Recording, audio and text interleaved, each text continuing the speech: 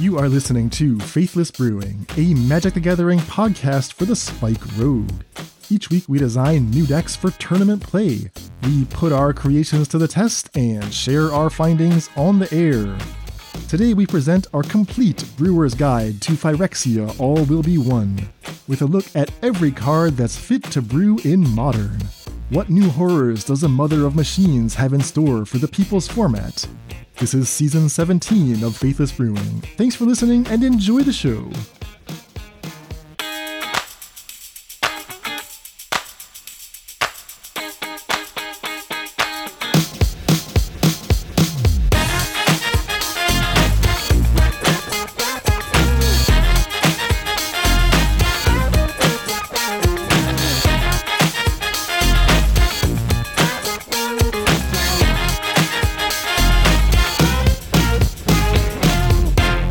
Hello and welcome to the Faithless Brewing podcast. I'm your host, Dan Shriver, also known as Cave Dan, and I'm joined today by my guy from Buenos Aires. You know him as Moored to Light. It's Emmy Sagasti. Emmy, welcome. Heyo! How is it doing, our amazing CEO back in the United States? Doing great. The house is finally starting to feel a little bit like a home, so I'm excited to just relax. Getting everything in its place. Yep. What could go wrong? No Phyrexians in sight, no invasions, no oil. No battles? No battles. So with this beautiful day, Saturday the 21st, we are releasing the beginning of Season 17. As Phyrexia is getting everywhere, everything is being consumed, and there's no better moment than to start with the spoilers. Exactly. So it's finally time to do the official previews. We've been getting a deluge of unofficial previews over the past few weeks, but it's finally time. And in fact, we've gotten so many cards, we decided to organize this set review a little bit differently. You know, in the past, we usually just go in mana cost order, and for as long as it takes, we go through all the cards that are playable in Modern or Pioneer, or that might be playable, or that we hope will be playable. Mostly hope. Mostly hope. It's a lot of hope. There's a lot of faith in this. For this set, we're mixing it up. We are actually going to put our foot down and say, nope, only the good cards, and in fact, we're going to divide them up between Modern and Pioneer. We have Moored, our Modern expert, Heyo! who's going to sort it all out for us. Just Modern today. Next episode, David, our Pioneer Brewmaster, will be telling us about the Pioneer cards. Yeah, it will be 2 episodes, nothing particularly long until at least I get you the card I want to talk about the most, which we all know when I get you that single card I want the most, I just get super excited. And that makes Dan tremble with fear as he has no idea how long it can last. Exactly. So the set overall, it's interesting because it's set on Phyrexia, a famously broken plane or broken world, and yet as you go through the cards here, this does not feel like a constructed set to me. Like, you can tell they put a lot of care into some mechanics that only really make sense in Limited. Like counting how many toxic poison counters you have. Or do you have 3? Because if you have 3, you're going to take a little more damage. And I just don't see any of that being relevant for Constructed. I think they were super safe with this. They wanted to be super safe. We have a lot of cards that care about slowly proliferating poison counters. I think they wanted for... And they didn't want Infect to be even close to an archetype. Right? Infect has been replaced by Toxic, an ability that only gives you a fixed number of poison counters. And these toxic creatures have like pretty beefy power and toughness stats. So it seems like they envision a mix of like regular damage and poison damage. So that's why I'm calling that a limited mechanic. Yeah, if you look at how most games are going to play, you're going to win either via combat damage or via proliferating your opponent's poison's counters. Or just putting them the poison counters via ways that are not particularly common, like there's a 2-mana instant that literally reads, draw a card, every single opponent gets a poison counter. It feels as if they want games regarding poison to feel like a long overrun inevitability that you just cannot run from, which is super on flavor with the new Phyrexia. Definitely a flavor win, very flavorful return to Phyrexia. Along similar lines, they finally introduced oil as a major mechanic. Oil counters can accumulate on different cards, But again, looking at the specific cards, it feels like more of a limited mechanic. Like, yeah, they want you to carefully manage how many oil counters each card has, and each one can use the oil in a slightly different way.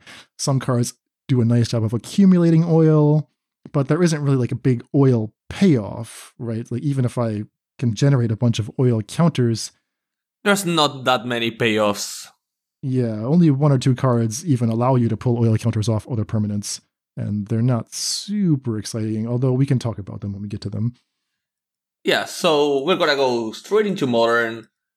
The flavor of the set, as we said, amazing, and we're gonna start with a land because we always grow from lower CMC to higher CMC. Of course, we're not gonna mention the fast lands because they're already legal in Modern, but they're likely the most powerful cards in this set by a mile. Yes.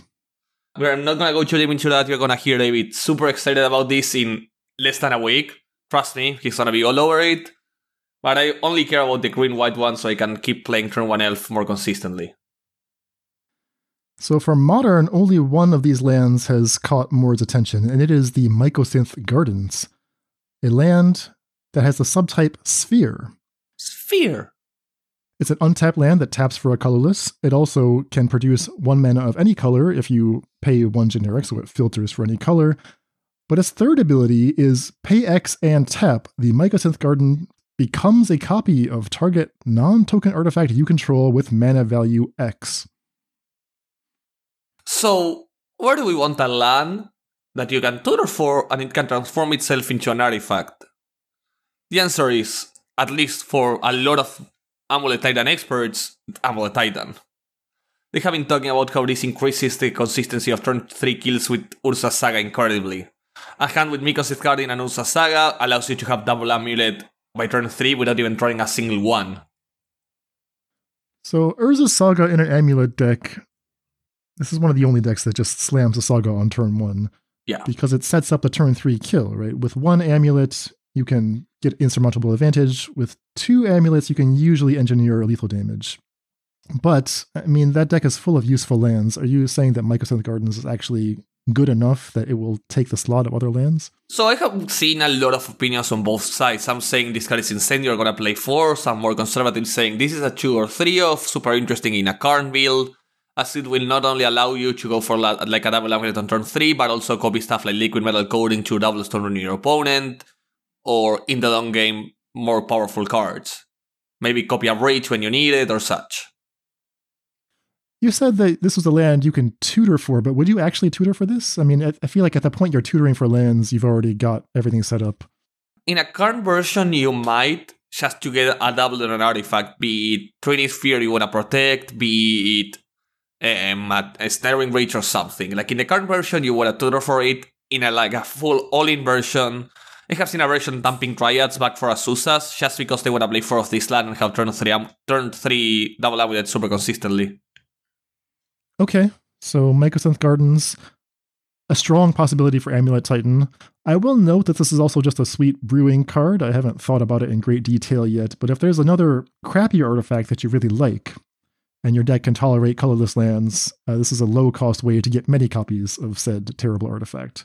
Whether that is a Lotus Bloom, or whether that is an Ultra the Brood, or who knows. Cannot copy tokens, but it can copy anything else.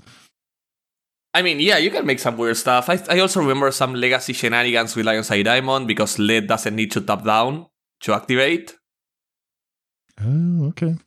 Oh, so you can tap it, copy the Lion's Eye Diamond, and immediately use it. Yeah, you transform this into a 3-mana sacrifice land. Oh boy. Okay, but the Lotus Blossom does require... Not Lotus Blossom, Lotus Bloom. Yeah. Lotus Bloom does require tapping. Lotus Bloom does require. So yeah, interesting land. Maybe we'll find some brewing home for it, but mostly an Amulet Titan experimentation card. Next up, Venerated Rot Priest.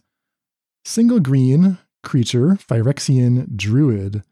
It has Toxic 1. Toxic means that players dealt combat damage by this creature also get 1 poison counter, because it's Toxic 1. Whenever a creature you control becomes the target of a spell, target opponent gets a poison counter. Okay, so that is extremely interesting text, Mord. Yeah, so this card has gotten a lot of brewing on it. Since I was gonna say spoiled, but not even that. Since it was leaked, this card has seen everybody. So, what's so powerful about this? Well, the first part is, without doing nothing weird with the card, this is an insanely powerful Infect card. Because if you go turn 1, any Infect 1-drop like Glycerate Elf, like turn 1 Hierarch, turn 2 Glycerate Elf, and you go turn 3 this plus double pump spell. Even if your opponent can kill your Glycerate Elf, they already got 3 poison counters on them, right? Yes. You got your 2 pump spells plus a removal spell. So this on its own, without combat, guarantees that. All you have to do is cast the spell targeting any of your creatures. Doesn't have to target the Raw Priest, can target the Elf, can target the Inkmoth Nexus, whatever you want. And this even counts your opponent's spells. If they try to target your Listener Elf while a Raw Priest is in play, they're still getting a poison counter. And let's not talk about how insane it is if your opponent goes for like a spell and you go for like any of the Hexproof ones, right? Your opponent literally helping you storm them out. Okay, so it does all that if you have something else going on, but let's think about a lower resource scenario. Does this do enough by itself? Like, would it actually make the cut in Infect? Yeah, I think it makes a cut in Infect, but most importantly, I think this will make its own deck that's gonna see more play than Infect. And I think a big part of that is the fact this card is green. Go on. I remember the first shell I saw for this deck was a Legacy deck. For Summoner's Pact, every single free spell you can imagine that targets alongside Ground Drift and Shenanigans. And the deck would just go Summoner's Pact for Venerated Rod Drift, like turn 2, Manamorphose, Ritual Manamorphose, have 3 green mana, Summoner's Pact, go double Rod Priest, and just target them with stuff.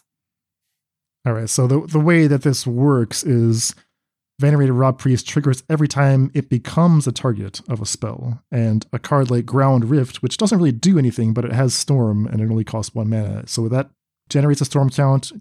All the copies target Rod Priest or something else. Each time that happens, each Storm copy gives a poison counter. So if you go something like Rod Priest, Summoner's Pact, second Rod Priest, that's Storm 3, Gutshot, that's 2 poison counters to your opponent, and Storm 4, Ground Rift, that's 12 counters, your opponent is dead. So how many mana did we spend in that scenario? 3. So we didn't pay anything for the Summoner's Pact. We just cast 1 Rod Priest. We put Rod Priest, Pact, Rod Priest, any free spell, Ground Rift. Oh my god. And opponent is dead. That's insane. So with Summoner's Pact, what? The power in Summoner's Pact, the power in this being green, is you can Summoner's Pact for it, which means you're running 8 copies that cost 1 mana in your combo turns, which means it's super consistently you're getting 2 on board. However, there's even major upside because we have a rule of 12, because a Spellskite is also a copy of this. If I play a Spellskite, if I go turn 3, instead of turn 3, let's say I either have a Desperate Ritual or it's turn 4, and I go Summoner's Pact, Venerated Rod Priest, Spellskite, any free spell, Ground Rift, I target every single spell at the Venerated Rod Priest, and then I redirect all the targets from the Storm to the Spellskite. So wait. You're saying that Spellskite's ability, which redirects a spell to the Spellskite, that counts as a creature you control becoming the target of a spell? Becoming a target. The first time you do, yes. You cannot keep redirecting something that already targets Spellskite to Spellskite, but if it's not targeting Spellskite and it now targets Spellskite became a target. Oh, okay. And if you had 2 Spellskites, they could bounce it back and forth between them until you ran out of life. Exactly. But for example, if you have a Storm 4 Ground Rift, all targeting Rod Priest, and then you redirect all 4 to Spellskite, your opponent just got 8 Infect on them. And literally, they're 1 Gutshot away from dying, because you can just Gutshot and redirect. Goes without saying, Spellskite is quite useful in a deck that's trying to protect a key card like this, so it's not a bad card to put in the deck. Exactly. Yeah, you've sold me. This sounds like it's going to be a deck, potentially a super powerful deck. I mean, the sequence you mentioned for the turn 3 kill. The biggest problem with this deck is how weak you're to a spot removal the moment Storm goes into the stack. The fact Storm is a trigger ability means your opponent can let you do your shenanigans, and when Storm trigger hits the stack, kill your creature, and you're out. Oh. Okay. If you only have the 1 Rot Priest. Even if you have 2. Oh yeah, but they would have to remove both, or maybe your Storm is too small if you lose 1. Okay, and then you might die to the Summoner's Pact. Exactly. Okay, but if you suspect that, you don't have to play the Summoner spec. Yeah, 100%. Like, I'm not saying it's a bad deck. I'm saying I don't think it's going to be insane. I do think it's a super interesting concept. It seems like it's not implausible even to like do a hybrid version where you have like a infect backup with, say, a mutagenic growth on an Inkmoth Nexus or something as in part of that Storm deck. So Sam Black proposed a prowess backup instead of an toxic instead of an infect backup, like you just played in Mouse. Oh, and Niv Magus Elemental? Yeah, that makes sense. Yeah, because with all these grounders and such, you also get a 10-10. I like it. I mean, this seems like one of the best cards in the set. Oh yeah, it is, and I think it's super interesting. At least for brewing, and it's likely going to brew a new archetype, which is it's always something I really like. Yeah, for sure. From there, we keep going down, and we reach the colorless 1-mana artifacts, and we have a new cycle of spell bombs called Skull Bombs. Skull Bombs. So Skull Bombs are Bomba Cráneo, la concha de su hermana. That's such a bad name. Bomba Cráneo? Bomba Cráneo. So these are 1-mana artifacts that have pay 1 mana, sacrifice them, draw a card. But they also have 3 mana, sacrifice them, and a special ability for 3 mana, and draw a card. For example, the blue one bounces a creature to its owner hand and draw a card, and they only activate as a sorcery. The white one gives +2/+2 and flying and draws a card, the green one gives +3/+3 and trample, and the black one, which is I think the most important one, returns a creature from your graveyard to your hand and draws a card. So we're talking like a really solid 2-for-1 you can go get with Urza Saga.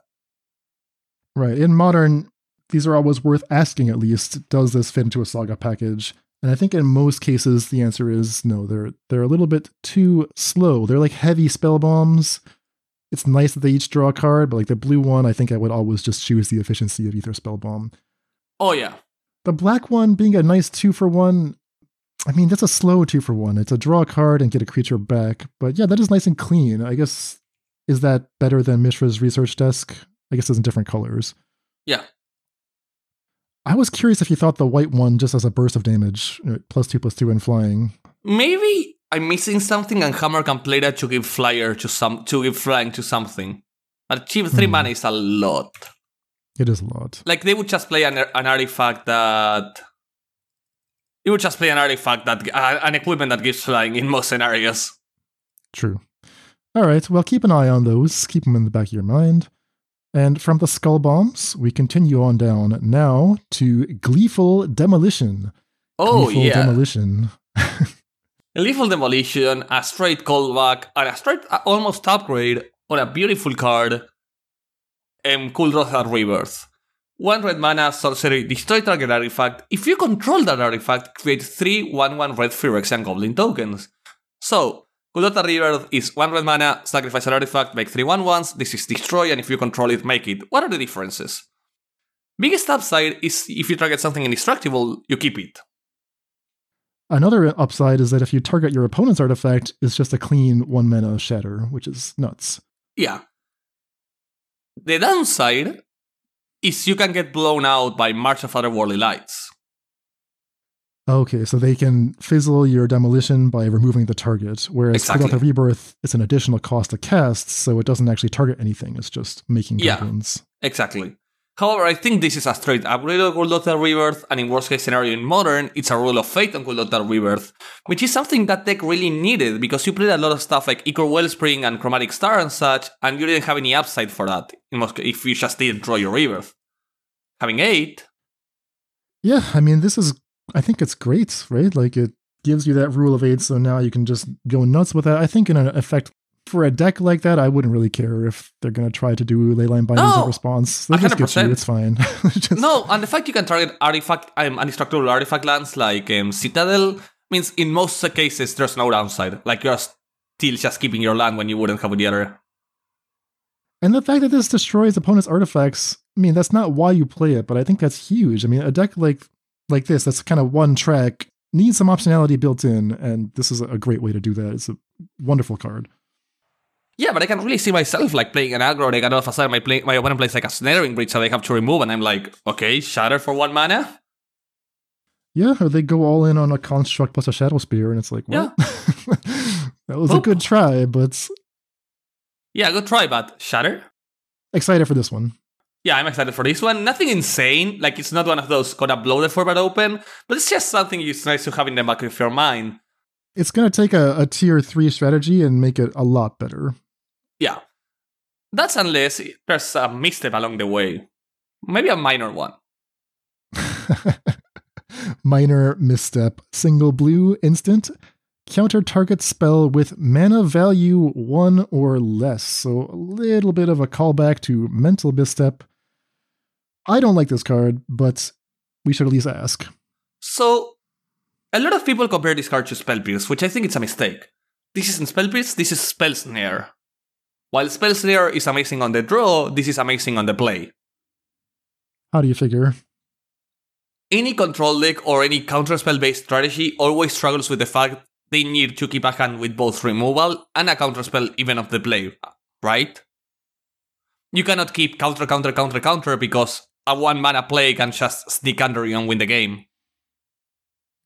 A hand that keeps minor misstep counterspell Archwave's Charm is a lot better than any other hand could be.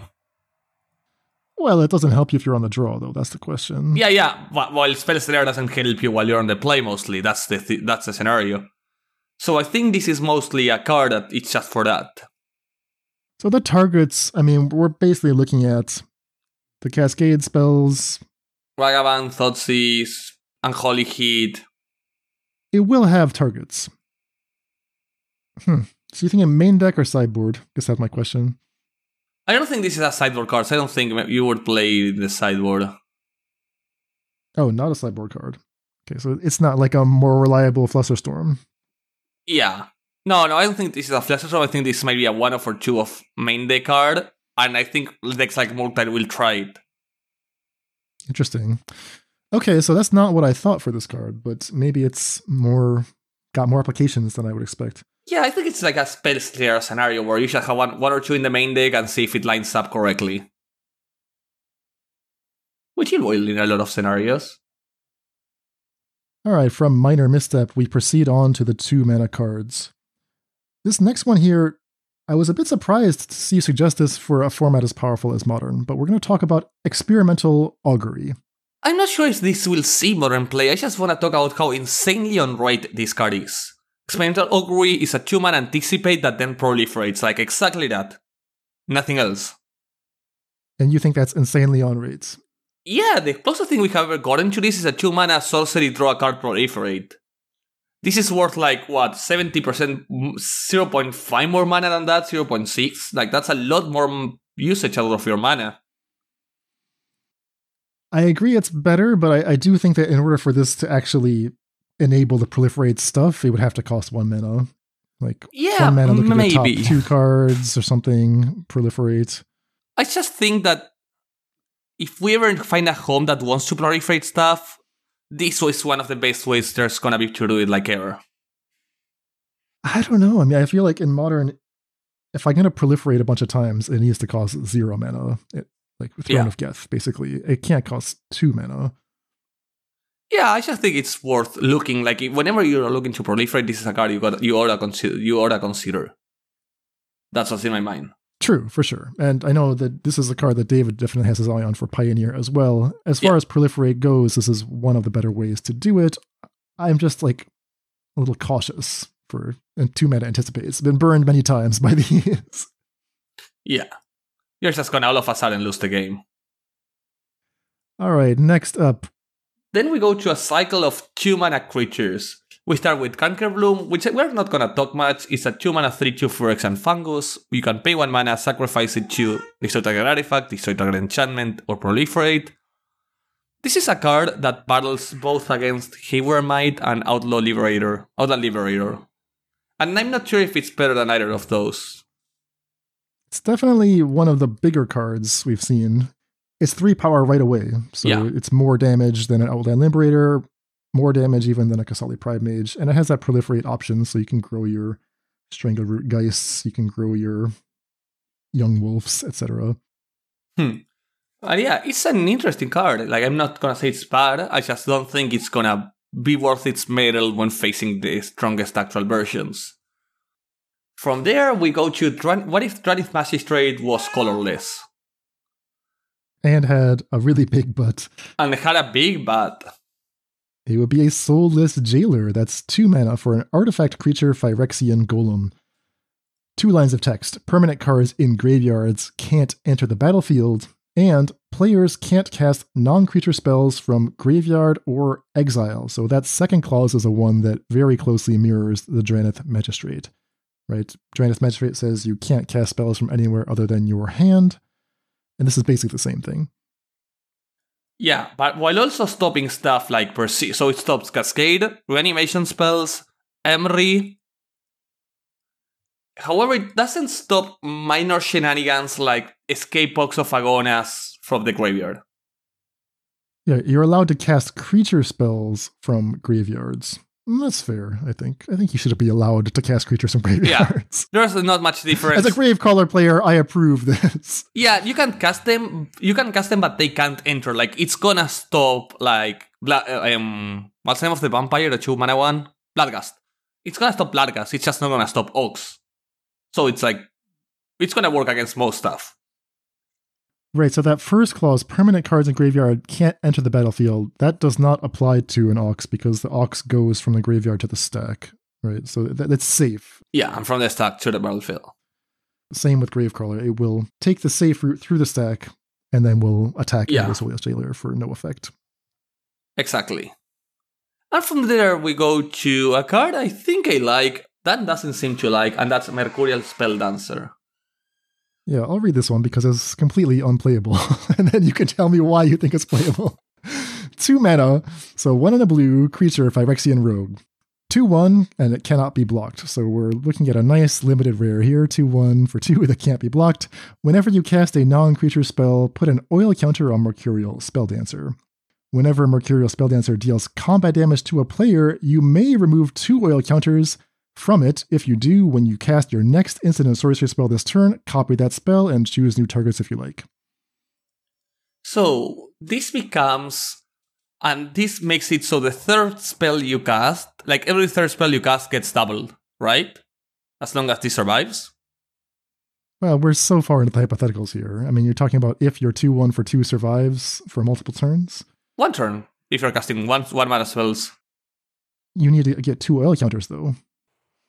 Okay, so you're saying I cast spell, and my third spell is... Maybe I just go like Mercurial Spelldancer, Beastrust Bubble, go to and in my next turn, Bolt Expressive Iteration. And I get 2 Expressive Iterations. Or Expressive Iteration Bolt, and I get 2 bolts out of my 2 mana 2/1 that's still alive, and it's just gonna do the same thing next turn again. And that's talking in scenarios in the early game where I don't have stuff like maybe in Pioneer Treasure Cruise to double spell, because I play this turn 2, I turn 3 play a removal spell and an opt, and turn 4 I went Treasure Cruise double it. Okay, so this is a fun card for Standard, a Dreamer's card for Pioneer. I think in Modern, you're crazy to consider this in Modern. you can't play a 2/1 in Modern for 2 mana, but I admire that dream scenario, doubling a Treasure Cruise. That'll be sweet in Pioneer. I think this has, at least in my mind, Dreadhorde Arcanist vibes. Exactly. Not playable. Not playable in Modern, but banned in Legacy. And pretty decent in Pioneer. Yeah, because Red and 6 is banned in Legacy, so it's safe. Legacy is a safe place for this. Legacy is a safe place for a 2 mana 2/1 that's unblocked. Also, the fact that it cannot be blocked in an initiative format cannot be understated. Gosh. But... All right, so definitely... Yeah, got some potential in these other formats that are not Modern. Yeah, I think it's a card to have in your mind. I think it will see play in Pioneer at first. You will see it in Pioneer for a few leagues. I'm not sure if it's gonna stick. You're gonna see it in Legacy. I think it's one of those cards that's good to have in your mind, you know? I don't think it's a bad card. I think it really doesn't line up well with Modern. I think it's bad. So, all right, agree to disagree. And from there, we go to a card where I will not allow anyone to disagree with me, because this is my Fuckfest card. Tyvar, Jubilant Brawler. Worth noting, Tyvar went from a really annoying character to a character everyone has felt in love with in the new lore, in the 5 stories for this set. Tyvar is amazing. Oh, is that right? I haven't caught up on the story yet. Yeah, the flavor in this card makes no sense relating to what Tyvar does in the story. Like, Tyvar is a...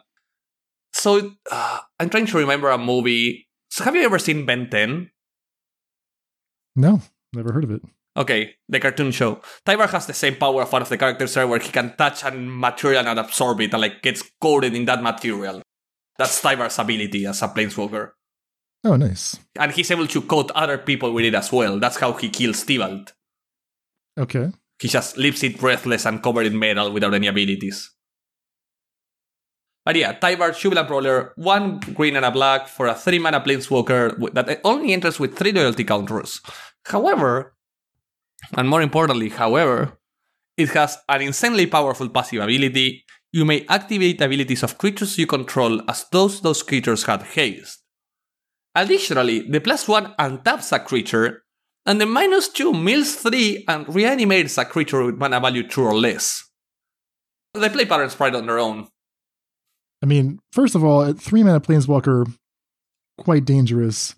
I would expect it to have like 1 attractive ability. Tyvar has 3 attractive abilities, and one of them is just always on. Yeah. But it's a very niche effect, right? One that we haven't really seen promoted before. I'm thinking of like 1,000-year elixir or something. It's a 1,000-year, yeah. I mean, a passive ability of a walker is insane. Especially a planeswalker that can defend itself so well with the -2. All right, so walk me through, like, what should I be thinking about with Tyvar? So there's... Everybody at first thought elves, and I don't think this is a great elves card, because just playing your elves faster by turn 3 isn't what makes elves good. You should be playing all your elves by turn 3 regardless. Hasty or not, this might be different if you have the 2-mana lore that allows you to cast an extra, like, that allows you to draw cards, because with that you might just go infinite. I can see a world where Tyvar plus the new elf lore just goes infinite. Sorry, which elf lord are we talking about? The 2-mana 1/1 from Dominaria that you pay a green whenever you cast a green spell and draw a card.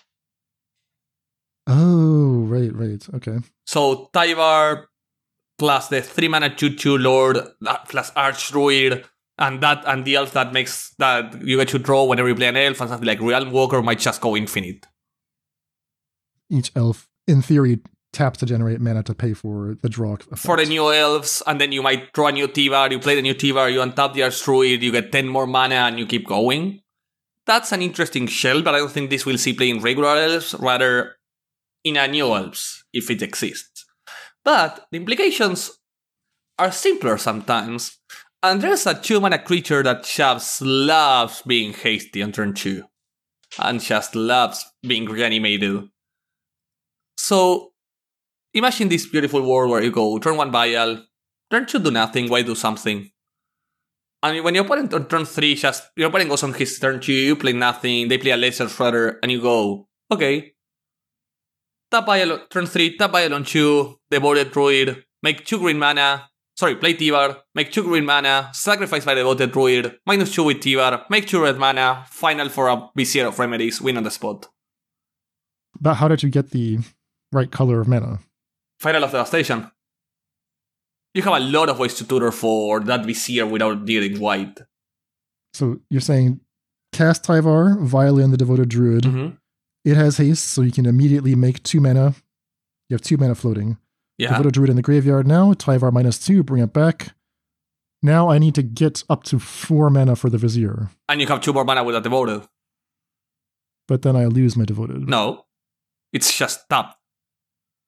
Oh, I see. Okay, so actually I have extra mana. That's right, so I can actually kill the Devoted Druid immediately. Okay, I see what you're saying. And besides that, you could just also play Tyvar on turn 3. You can just go turn 2 Vizier, it dies, and you go turn 3 Tyvar, Devoted, and reanimate your Vizier. Alongside any of the other shenanigans. Also amazing with a card like Conspicuous Snoop, turn 2 Snoop, it dies, turn 3 Tyvar, get it back, and if your opponent isn't able to deal with it, you can just win on the same turn. Like, this is a card not worth ignoring, and I think it has amazing also, like, value with cards like Fiend Artisan. Yeah, I mean... Fiend Artisan, I think, has found its best possible shell if this is a decent deck. Even something like Stoneforge Mystic, if you're just a dinosaur and the only deck you can think of is Abzan value, right? This is sort of useful in that scenario. I mean, the -2, just getting back a CMC 2 or less creature from the graveyard is pretty good, and then you can just go nuts with the static and the +1. Maybe Necrotic Ooze is the deck you want to play. Like, you're devoted to you want to play Necrotic Ooze. But yeah, Tyvar, super interesting card. You're gonna see it in a bunch of shells, at least for me. Like, I have been talking with Hannah, a player in Twitter, also about a Reclaimer, Priest of Forgotten, Fiend Priest, Reclaimer, Tyvar build, like a lot of tap to do stuff. There's a lot of cards that just gets a lot better if you don't have to wait for it. Especially if you can reanimate it and go for it. Yeah, I just want to give a tip of the cap to whoever designed this card. I mean, it's a sweet new space. Yeah. Fun to explore and priced to move, right? That's the important thing. They gave it to us at a generous rate. So I would like to see maybe a little more loyalty, but we can't have everything, so we'll make do. Exactly. And from there, we go down to our 4 drops, where we will find another Planeswalker, a lot less interesting. I love Tyvar. You're going to hear me talk about Tyvar. I'm sorry to tell you viewers, the moment Tyvar gets released, I'm going to talk on it on every weekly episode. You're going to hear me talk about Tyvar twice weekly, with different shells until I find something that allows me to 5-0 or at least 4-1 consistently. I lost a 5-0 with Storm Gobos yesterday. It was so tilting. I was doing so well, and I just failed. Like, I had the game won, and I just exiled like 7 lands in a row, and I lost. It was so sad. Sad Gobos. But yeah, then we go to a 4-mana Planeswalker. A lot worse, but interesting one. What do you think, Dan, of Jace the Perfect Mind? Well, I think Jace is an honorary 3-drop. It's an honorary 3-drop. Yeah, and I think it's actually really good. So, Jace the Perfected Mind, 2 blue, but the second blue is Phyrexian mana. So you can, if you want, pay Jace for just 2 blue and 2 life. This is the completed mechanic. The Phyrexian mana can be paid with a blue or 2 life, and if you choose to pay the life, your Jace comes in with 2 fewer loyalty counters. Legendary Planeswalker Jace starts at 5 loyalty, so you're either getting a 5 loyalty Jace for 4 mana or a 3 loyalty Jace for 3 mana. It has a +1, a -2, and a -X. +1, until your next turn, up to 1 target creature gets -3, -0. -2, target player mills 3 cards, then if any graveyard has 20 or more cards in it, you draw 3 cards, otherwise you draw 1 card, so similar to Visions of Beyond. And the -X is target player mills 3 times X cards, so that's where that completed ability really comes into play. If you're playing Jace on 3 mana, comes in with 3 loyalty, you have the option to immediately -X for 3 times 3 cards. And if you're playing Jace on 4 mana, you can -X for 5 times 3 cards. So it's a mill 9 or a mill 15. I do think that the biggest play pattern with this card is going to be 4 mana, mill 12, and keep a Planeswalker on 1. Yeah, I mean, to me, the mill 9 or mill 15 are already pretty attractive, and the fact that you get so much optionality, right? Like that other line you mentioned of play for 4, mill 12, keep a Planeswalker. That's not irrelevant. 3, mill 6, keep a Planeswalker. And keep a Planeswalker going. That's going to slow a creature down when you're going to go turn 3 Graveyard Trespasser. Sorry, not Graveyard Trespasser because you cannot target that efficiently. But your opponent plays any 3-drop, you can just sleep it, make it -3 or so, make it so it can't pressure it. And then worst case scenario, you get a -2, draw 3, because you have already milled them for 12 or 6, plus whatever you're doing. You should have 20 cards in a graveyard by now. Yeah, the -2 always draws 1 card, sometimes draws 3 cards. Yes.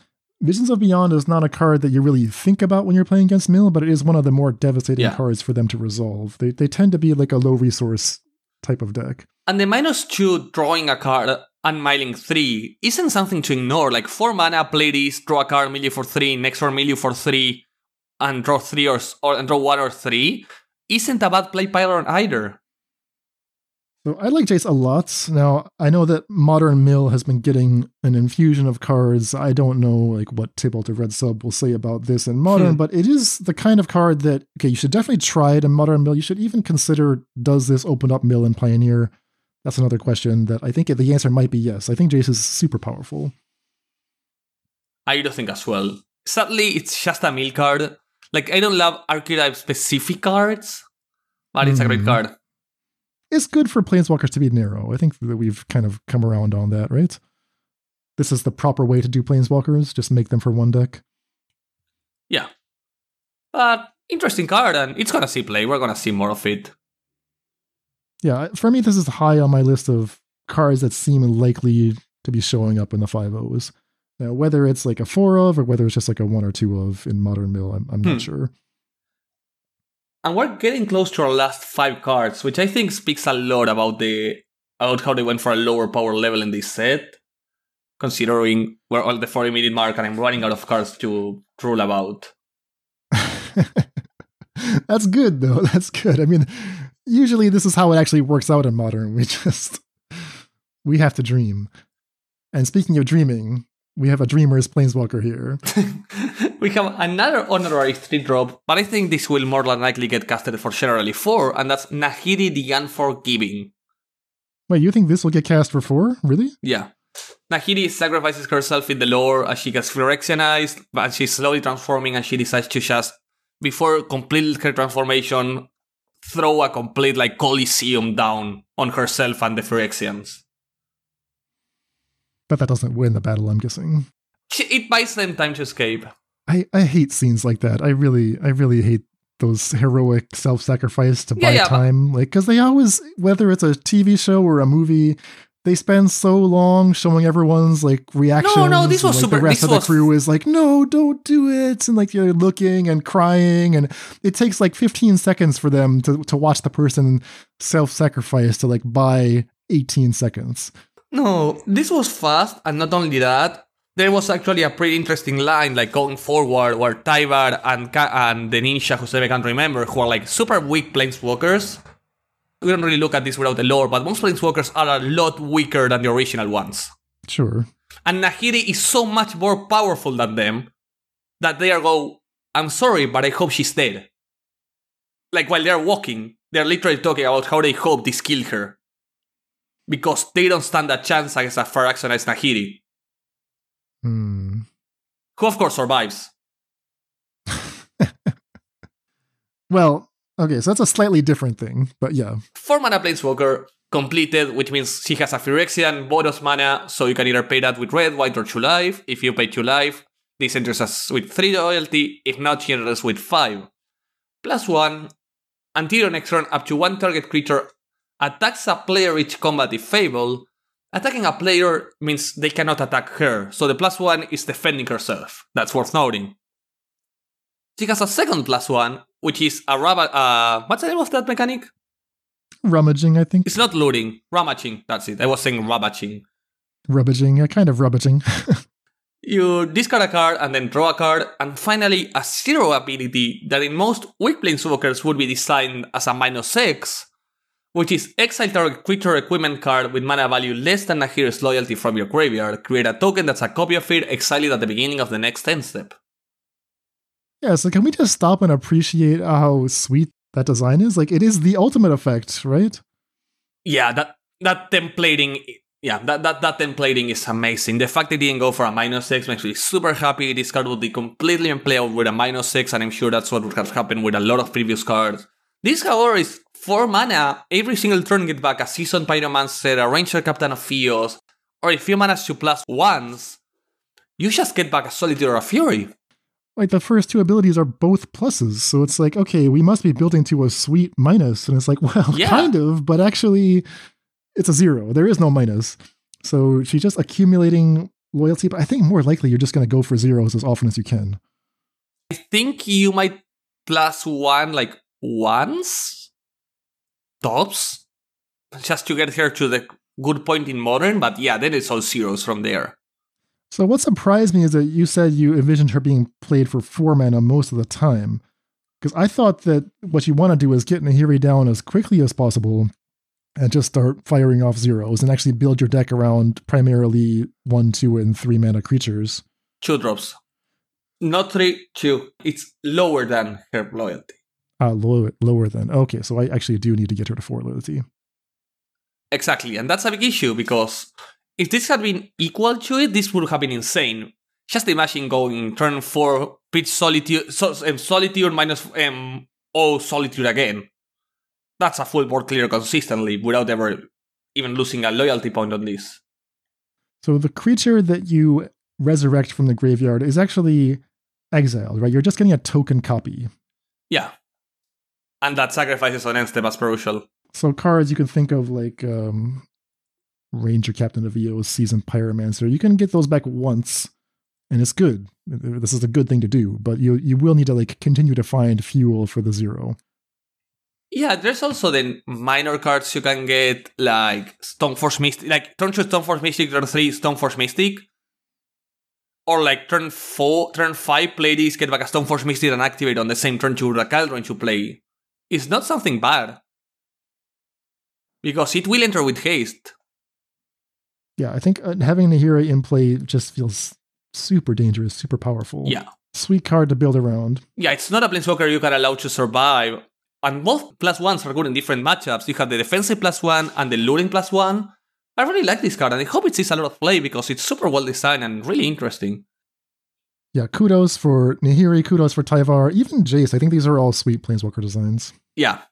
I thought I would hate all the completed ones because I have been hating them so far, but Jace and Nahiri just nailed it.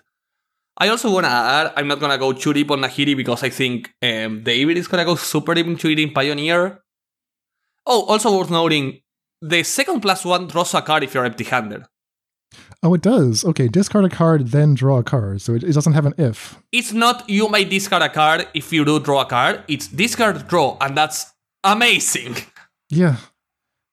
3 mana, draw a card, Planeswalker. Yeah, that's sweet. The first +1, the Goad ability, could in theory be card advantage as well, depending on what the board state is. I don't know if that would come up, but just be advised that like they can force you to make a bad attack into a creature. So yeah, a lot of stuff going on in Nahiri. A lot of deck building considerations you have to think about, right? Like play patterns, you have to envision like what is the target number for me? Because maybe I do want her to just come in with 5 loyalty most of the time. And if that's the case, do I want to build my CMC up to 4, or do I want to envision myself plussing her to 6 so that I can start getting back those Furies and those Solitudes like Mortis talking about? Yeah. There's a lot going on here. Really sweet card. From there, we can slightly discuss a card we have already talked about, which is Elesh Norn, just because we have this beautiful image with 8 different arts for it. New Elesh Norn has a regular art, a borderless concept creator, a borderless Icor showcase, a borderless manga, an oil slick raised foil, a Phyrexian Elesh Norn. There's also been an article that... So they actually went ahead and just made Phyrexian a language, like a direct translation from letters to symbols. So now the cards are actually readable. Like now there's a consistency in the Phyrexianized language. Oh, nice. And if you look at the new trailer, as Elesh Norn speaks, there's a subtitle in Phyrexian on the side. Oh, wow. That's pretty sweet. Which is super cute. Yeah, that was super... I actually really like that. The trailer is amazing. The 1-minute trailer, super recommendable. Watch it. Maybe I'm just rolling over Mami, but... Mami Norn. But that's something else. So the graphic showing all of her like showcase variants, there's actually 10 different Elesh Norns in this graphic, which is just amazing. Someone, of course, made that meme where, Zoe Deschanel's like, yeah, name 10 cards from Phyrexia. And Andy Samberg's like, Elesh Norn. And you have the meme from... She's like, okay, that's on me. I set the bar too low. That meme is from Brooklyn Nine-Nine with the character from New Girl appearing. Yeah. It's like a Universe's meat. So is Elesh Norn modern? Mami Norn? Mami Norn, Mother of Machines. Yeah, I think Mom will see modern play. Because she doesn't die to anything. Just terminate. How do you kill Elesh Norn? Besides terminate. Well, you just leyline. Oh, no, you don't. Yeah, I mean, it's interesting. Like, you just solitude it. Oh. You hit. Oh. The dice removal argument kind of died a little bit with Sheoldred, just seeing how Sheoldred has done such good work in Pioneer, despite dying to removal. Elesh Norn is much nastier. Yeah, and also in Pioneer as well. A 4/7 that just allows your leyline binding to remove 2 stuff while removing your opponent's leyline binding. In Modern, just playing this at turn 5 alongside a Fury to delay damage or a Solitude to exile 2 creatures, and then I have a 4/7 Vigilance that just controls the board because nothing is bigger than a 4/7 Vigilance. It's hard to call a $70 card underrated, but I think it's possible that Elesh Norn is underrated because that price tag is mainly for casual, where people are like, oh, preemptive ban and commander, etc. Yeah, it's a commander card. She could be insane and constructed. I think she's underestimated in how. Yeah, I think she will see playing constructed. It's just a matter of how much. Yeah, I know David's very excited for this in Pioneer for sure. So yeah, if you can afford Elesh Norn, it might be worth picking up a copy. Yeah. Down to our 2 last. We have a 6-drop dragon, Dan. What do you tell me about the Capricious Hellraiser? Is it capricious or capricious? I would say Capricious Hellraiser. Capricious. Okay. Capricious Hellraiser. Yeah, a 6-drop dragon that can sometimes be cast for 3, so this is interesting. It's 3 red, Phyrexian Dragon. Costs 3 less to cast if you have 9 or more cards in your graveyard. What do you get for either 6 or for 3? Well, you get a 4/4 flying. When Capricious Hellraiser enters a battlefield, exile 3 cards at random from your graveyard. Choose a non-creature, non-land card from among them and copy it. You may cast that copy without paying its mana cost. So you get a chance to maybe get a free spell. Maybe, because it's random exile, and if you don't hit any eligible cards, you just don't get anything off this. So I spent hours with a friend trying to figure out how to break this, and we just struggled to make it any somewhat decently. We were brewing with Ashanti, the Belcher player. We were trying to find ways to play this in response Murderous Cat. Like, mill ourselves, then Murderous Cat in response to a trigger, so this resolves, and we only have like Omniscience +2 in the graveyard, and we can cast Omniscience. And then after 3 hours, we just gave up, and my friend comes back an hour later saying, "Mord, you fair fucking playing freaking idiot." Because I was just looking at ways to play this fairly, and he goes, "We just Dragonstorm into this." And I'm like, "What the hell do you mean?" And he goes like, "If you just manage to cast a Dragonstorm, you get this, and you just cast Dragonstorm again, and you win." And he was right. There's a lot going on in what you just said, so let's slow it down slightly. So the fair use says, all right, I'm just going to play normal Magic. I'll cast this, hopefully for just 3 mana, and then I'll get my trigger to exile 3, and you're saying you can maybe control that trigger by responding to it, by delving away some cards. That's the fair / unfair use of Capricious Hellraiser. But you're saying that you actually don't have to have a giant graveyard. If you're cheating this into play, say with a Dragonstorm, it doesn't matter whether you have 9 cards in the graveyard or just 1 card in the graveyard.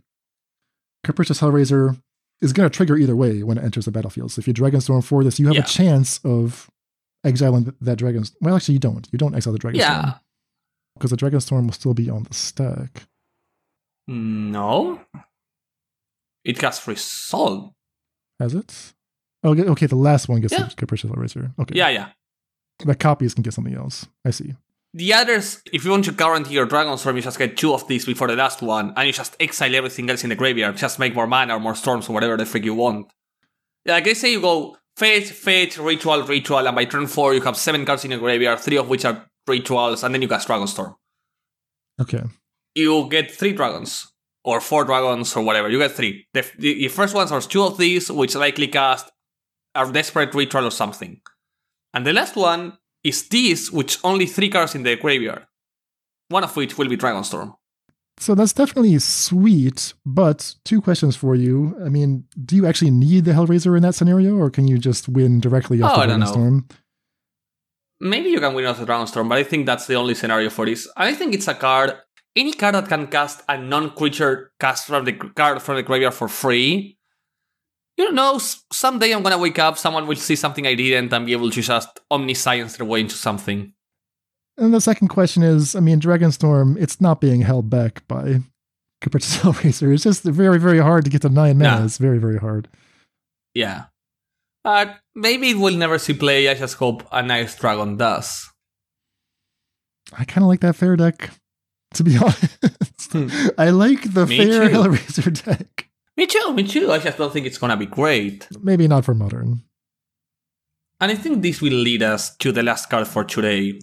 A Niv reminiscing sort of card, at least in my mind. Oh yeah, this is a proper Niv card. We're talking about Atraxa, the Grand Unifier. 3, a green, a white, a blue, and a black, which is surprising because Atraxa used to be red, but as we know, the red Phyrexians are now the traitors that are fighting with the Mirrans. Like Urabrask is the good guy. It's a good guy. Atraxa used to be red. Are you sure about that? I don't think so. Maybe I'm insane. No, same colors. Oh, same color, sorry. But yeah, she isn't red because Urabrask is the good guy. Exactly. She was never red. Right. So, the Grand Unifier, we have a 7/7, 4 colors, 4 abilities, Flying, Vigilance, Death Touch, Lifelink. And when she enters the battlefield, reveal the top 10 cards of your library. For each card type, you may put one card type from that type into your hand. And the card types are Artifact, Battle, Creature, Enchantment, Instant, Land, Planeswalker, Sorcery, and Tribal. I'm gonna be specific with Tribal because it's not set here. Around Tarkir, they stopped putting Tribal in type-referring cards because it just wasn't relevant enough for new players to explain it. Tribal is included here. Has that been confirmed by an article? Yes, by Maro. Okay, so this reminder text just says, these are examples of card types. There may be others, Exactly. such as Tribal. We're not going to mention them. And more importantly, this means Battle is a new card type coming on next set. Oh, coming in a future set. Okay, yeah, I thought that was just like a typo at first. Like they accidentally called Tribal Battle, or they renamed Tribal into Battle. A lot of people thought that because the original leak was in Spanish. Yeah, exactly. Which led to a lot of people just saying, alright, Battle might be Tribal. And I was like, no, it doesn't. Tribal is Tribal. So this will be a 9th card type. So superpower for your Emrakuls, for your Tarmogoyfs even. I don't know. More importantly, this is a super beautiful creature to Neoform or whatever into 7 mana. It's pretty likely to draw you, 5? Like, even more consistently than Niv? Like, land, instant sorcery creature, plus something? So getting Atraxa into play is a big question mark. Like, Niv, we could do it because surviving until you get to 5 mana was doable. Yeah. 7, I mean, what I seen a lot, Donkin has been talking about this card as a Neoform target for the fair games. And that's meaningful because it's actually pretty easy to get a 6 mana Hooting Mandrills into play and Neoform that. There just really weren't any good 7-drops before. And this is insanely powerful. This is gonna draw you a new Neoform, a new Mandrill, a land, and something else. And that doesn't even have to be Modern. Like, if you don't believe in that for Modern, just move it to Pioneer. Those are all legal. Just do it in Pioneer. Yeah, these are all legal cards where we've done a bunch of stuff where we lament the lack of good 7s in Pioneer. This is a great card to cheat into play. Super great card to cheat into play. Oh yeah, and the fact we have Battle incoming is super interesting, and it's the first time I'm gonna see a release of a new type, so I'm excited. Yeah, the other thing that I think we'll notice when we cheat this into play is that its combat stats are freaking insane. Like 7/7 with all these abilities. Flying, Vigilance, Lifelink, and Death Touch. I mean, I think Death Touch can be a bit ignored, but Flying, Vigilance, Lifelink on a 7/7? How do you beat that in combat? But you don't beat this in combat, you just watch your hopes whittle away. Plus, they drew like so many new cards. It gets a land for starters, which is super nice. I mean, you don't have to do any kind of deck building with this. You just have to figure out, how do I get Atraxa into play? It's going to draw at least 4 cards. Yeah. Without any kind of fancy deck building. Without any deck building. You put this in a deck you want to play this, and it's just going to hit you between 3 and 6 cards super consistently. So, I mean, does that mean this is powerful, or is this just like a sweet card to maybe think about?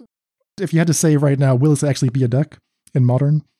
I think it's guaranteed to be a sweet card to be tested. I can't 100% say it's going to be powerful. But I like it. Like, how does this compare to Archon of Cruelty?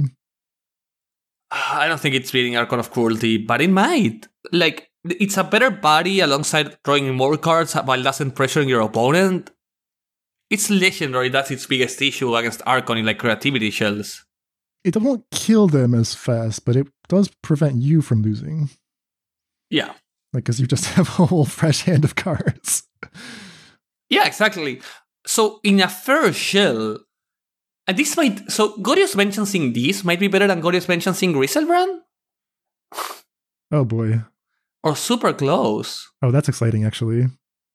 Yeah. See, that's what I mean. There's going to be a lot of reading into this card and testing it.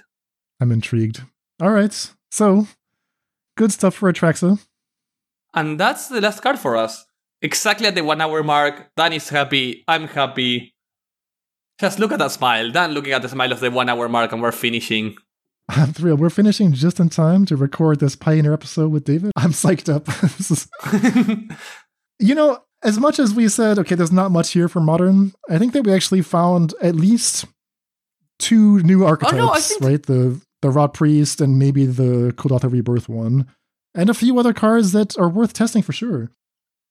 Yeah, also we have stuff like, for Pioneer, there's a lot of stuff that just hasn't even been mentioned, but that's gonna be for you and David on the road. I think this is the power level a standard set should have, where it affects Modern, but from the sides, right? Like, hey, have 3 new cards and then it just rifts off.